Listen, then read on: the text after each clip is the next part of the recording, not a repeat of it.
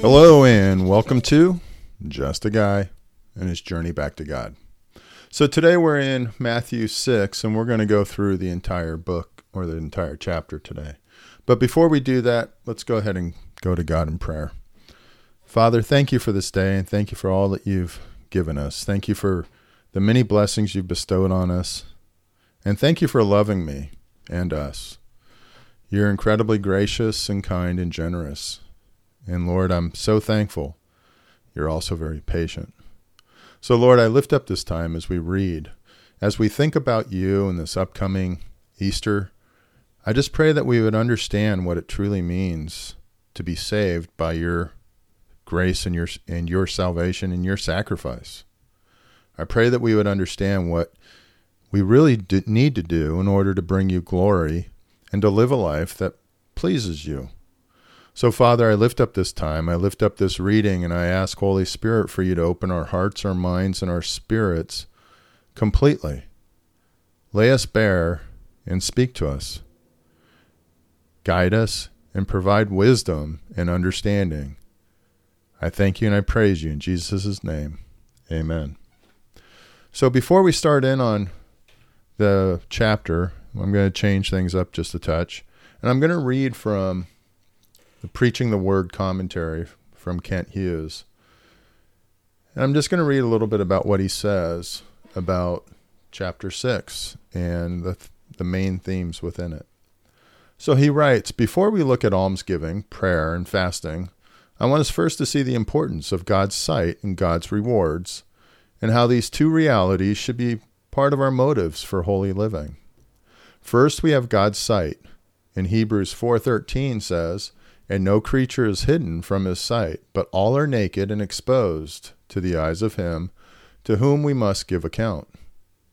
In Psalm 139:7 and 8, David writes, where shall I go from your spirit? Or where shall I flee from your presence? If I ascend to heaven, you are there. If I make my bed in Sheol, you are there. God is always present. He knows all and sees all. He then goes on to say, nowhere does Jesus teach that we must be good for the sake of being good. That sounds noble, but it is not biblical thinking.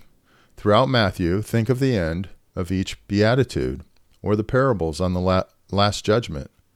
Jesus persistently uses the motive of God-given rewards to help believers live for God. The problem, however, is that some of us view God like some stingy old boss who only reluctantly gives a raise, bonus, or praise. Trust me, I'm working for some of those right now. But God is not like that at all. Jesus will later teach that even earthly fathers, even the worst fathers, give good things to their children. They don't give their son a snake when he asks for a fish. Our gracious, kind, and benevolent Heavenly Father is quite happy to give us rewards for good behavior. Why wouldn't he? A good government rewards righteousness. A good teacher or parent does as well. Why wouldn't a good God? The rewards mentioned here might include present benefits. If you live according to God's ways, then blessings will follow. Sometimes material blessings, sometimes emotional blessings, but always spiritual blessings. The closeness of God's presence in the here and now. Therefore, Christian, when the rains and winds of this world beat against you, think about the roof and the foundation of this house of holiness.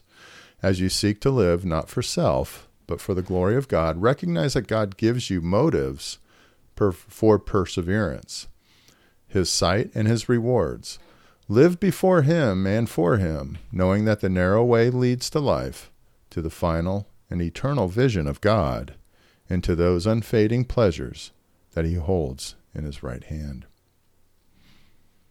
So when we think about this, and we're going to read this chapter now, think about that God sees everything, and he rewards us, but he sees all, and he knows our hearts. And in this chapter, he really goes after our motivations. So chapter 6, verse 1. Be careful not to practice your righteousness in front of others, to be seen by them. If you do, you will have no reward from your Father in heaven. So when you give to the needy, do not announce it with trumpets, as the hypocrites do in the synagogues and on the streets, to be honored by others. Truly, I tell you, they have received their reward in full. But when you give to the needy, do not let your left hand know what your right hand is doing, so that your giving may be in secret. Then your Father, who sees what is done in secret, will reward you. And I know from my own personal life, I've been this person. I have been the one who made sure others knew that I gave money to that person on the street corner. I made sure people understood what a great guy I was when I did X. It's crap. It's not the right thing. My motivation sucked. But you know what? It's easy for me to want to get praise from others rather than praise from God. Verse 5. And when you pray, do not be like the hypocrites, for they love to pray standing in the synagogues and on the street corners to be seen by others. Truly I tell you, they have received their reward in full.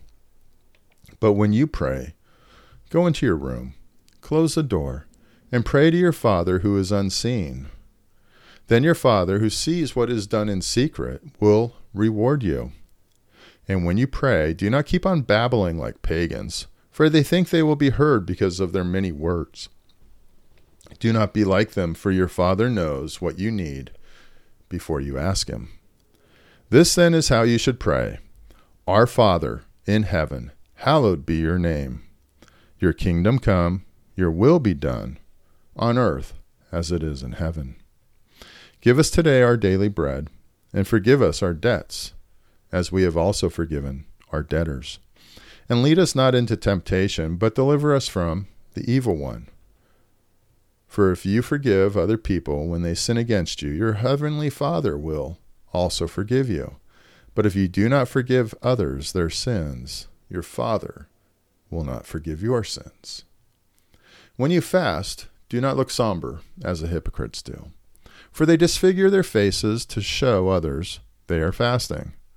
Truly I tell you, they have received their reward in full. And when you fast, put oil on your head and wash your face, so that it will not be obvious to others that you are fasting, but only to your Father who is unseen, and your Father who sees what is done in secret will reward you. Do not store up for yourselves treasures on earth, where moths and vermin destroy, and where thieves break in and steal. But store up for yourself treasures in heaven, where moths and vermin do not destroy, and where thieves do not break in and steal. For where your treasure is, there your heart will be also. The eye is the lamp of the body. If your eyes are healthy, your whole body will be healthy and full of light. But if your eyes are unhealthy, your whole body will be full of darkness. If then the light within you is darkness, how great is that darkness? No one can serve two masters. Either you will hate the one and love the other, or you will be destroyed to the one, or devoted to the one and despise the other. You cannot serve both God and money. Therefore I tell you, do not worry about your life, what you will eat or drink, or about your body, what you will wear.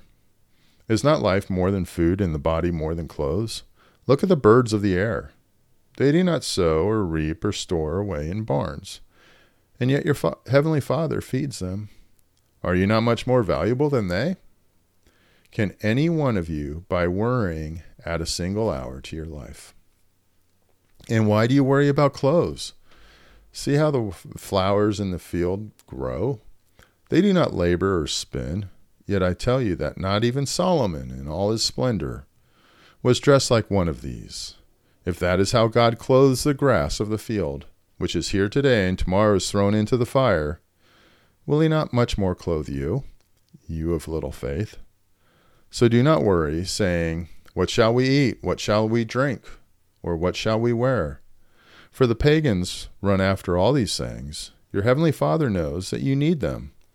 But seek first his kingdom and his righteousness, and all these things will be given to you as well. Therefore, Do not worry about tomorrow, for tomorrow will worry about itself. Each day has enough trouble of its own. And with that, that's chapter 6. There's a lot there.